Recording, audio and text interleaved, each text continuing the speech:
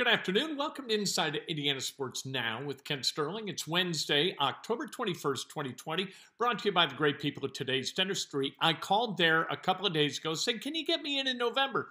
They said, sure. I love going to Today's Dentistry because I know I'm going to be well taken care of. Call Dr. Mike O'Neill. It's just as easy for you as it was for me. 317-849-2933.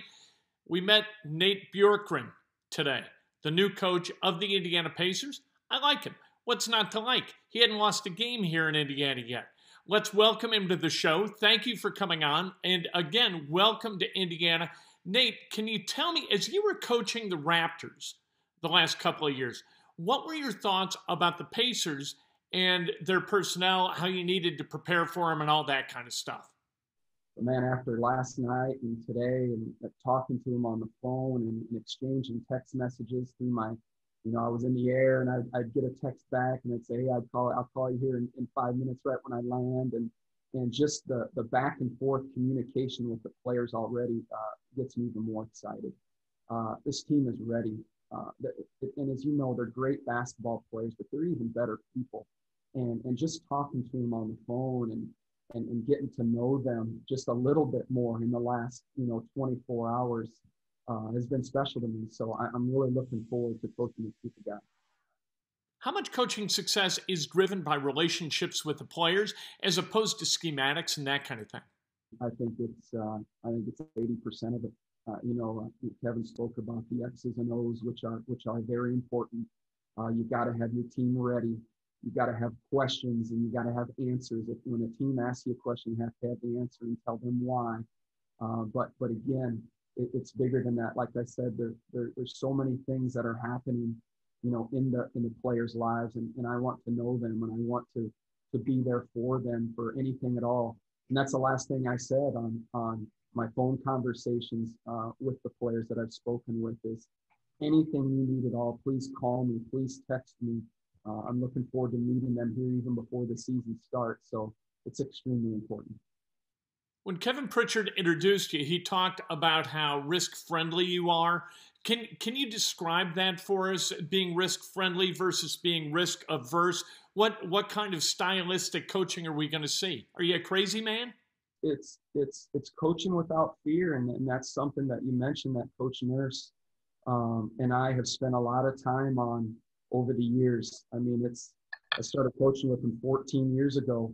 And in that day, I've told this story a number of times, but after that first D-League season together, we spent 8 a.m. to 8 p.m., 12-hour days. He had a basement. We had whiteboards all over the walls, and we spent every waking second on how we wanted to coach professional basketball. And I mentioned this early. It's not about being crazy and just throwing something out there to throw it out there on defense. It's about making the changes at the right time and developing that confidence in the players that they're going to believe in you, believe in each other when it's time to change defenses. Even though it may not feel right at the time and we're on an 8-0 run, but man, that's the best time to do it is to keep mixing things up. So that'll be something I'm in constant communication with our players. Rachel Berry, ABC 21. Coach, can you describe your offensive and defensive style? Very aggressive in style. I think you look at our teams and as a fan and media and as a member of the Indiana Pacers organization will be a fun team to watch. You're going to see a lot of movement on both sides of the ball. You're going to see weak side movement on the offensive end. You're going to see different players handling the ball and pushing it up the floor. We want to look for more possessions. We want to be attacking and utilize the free throw line on getting to the rim, utilize that three-point line and taking the shots that we want in our offense. Defensively, like I said, disruptive is, and Kevin mentioned this, we're not going to be crazy just to throw something out there to throw it out there. All of our defense will have a purpose, and my philosophy in the defense is to change and to change quite frequently. There are many times during a game that you can change, whether it be out of a timeout, quarter breaks, during free throws. So I think that is the disruptive part that I mentioned first. You're kind of a graduate of the G League before you joined the Sun staff and then the Raptors staff. How did the G League prepare you to be an NBA head coach? Yeah, I spent 4 years as an assistant under Coach Nurse, and then I spent 4 years as a head coach. And you're exactly right. You have to adapt very early and quite often. You could wake up that morning and be at a shoot around, and all of a sudden, two of your players got called up to the NBA. One player left overseas, and you have to be able to coach on the fly. You have to be able to make decisions quickly. And you can't worry about things. You can't worry about injuries or a player not playing in that game. You know, the next man will be there and ready to perform. And that's the part of coaching, how you have to keep everybody ready at all times. Let's talk about the timing of the hire. You got kind of a short turnaround before the draft and then the beginning of the season. As far as we know, we don't know exactly when that date's going to be, but how does that affect how you're going through your business right now and how you attack what you got to do to get ready for the season? So what's great about it is I've been speaking with them and texting with them. They're in the gym right now. They're asking me questions. I'm asking them questions about the style of play and how I can help them grow as an individual player to make this team better. I don't think it affects, how many guys I will play on the floor. Like I said earlier, I'm not afraid to play 8 or 9, and I'm not afraid to play 11 or 12. This team will be ready come game 1. How deep do you like to go on your bench? The players will find out very early that I'm not afraid to play any of them.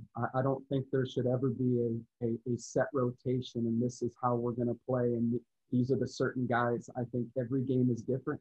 Every game will dictate different circumstances. Sometimes you play big, sometimes you play small, sometimes, those are the things that Kevin talked about early that you have to go through during the course of the regular season. So when it comes playoff time, you're not doing something for the very first time that you've never done before. So the guys will be ready. 11th, 12th man on the bench will be ready. I'm not afraid to enter a player in a game for a number of reasons. And also that starts in training camp. It's a great chance for me as the head coach to build confidence in these players. And I want them all to believe that they can step on that floor and play through mistakes and play hard and grow. I'm curious if you have taken steps toward putting together your staff. Yes, we have. That was something that was spoken of during the interview process, something that we spoke again on last night and this morning. And the rest of the day will be a big part of that. Something I'm working very closely with Kevin, Chad, and Kelly on. We have a number of names, and there are very, very good coaches out there. We'll put together a great staff. All right, Coach, thanks very much for the time. And again, welcome to Indiana. As long as you go 82-0 next year, we're going to love you. And the way you lead that team, we're really not that demanding. But you know what? We'd like to see some wins. Let's see some wins. This roster seems like it's ready to win, so let's get going. That's Nate Bjorkgren, the new head coach of the Indiana Pacers. Seems like a really good guy, and one of those guys who loves doing nothing more than sitting at a dry erase board and drawing up offenses and defenses. Just a basketball kind of guy, where he played basketball because he loved it. He went into coaching because he loved it. He's an NBA head coach because he loves it, and hopefully that love translates to a positive relationship with the players. Usually that's the case. You bring a positive kind of vibe to your workplace as a manager, it's likely that you're going to have that returned, that you're going to have a staff that really enjoys their jobs and enjoys what they do for a living. Let's hope that that's the case with the Pacers. The Pacers right now kind of splintered a little bit, it seems, as they played against the Heat. It seemed like you had 5 guys playing with different mindsets. No Sabonis on the floor. So let's see this year what kind of steps Bjorkgren can take in turning the Pacers into kind of a we-first operation rather than a me-first operation.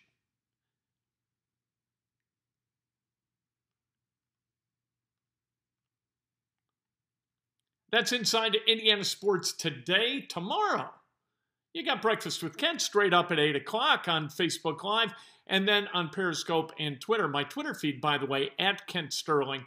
And so you just go there and about 8:15, up I pop, and I'm talking about sports, and I'll talk about this stuff as we continue to digest what Bjorkgren and Kevin Pritchard have said about the direction of the Indiana Pacers and how this hire was kind of negotiated.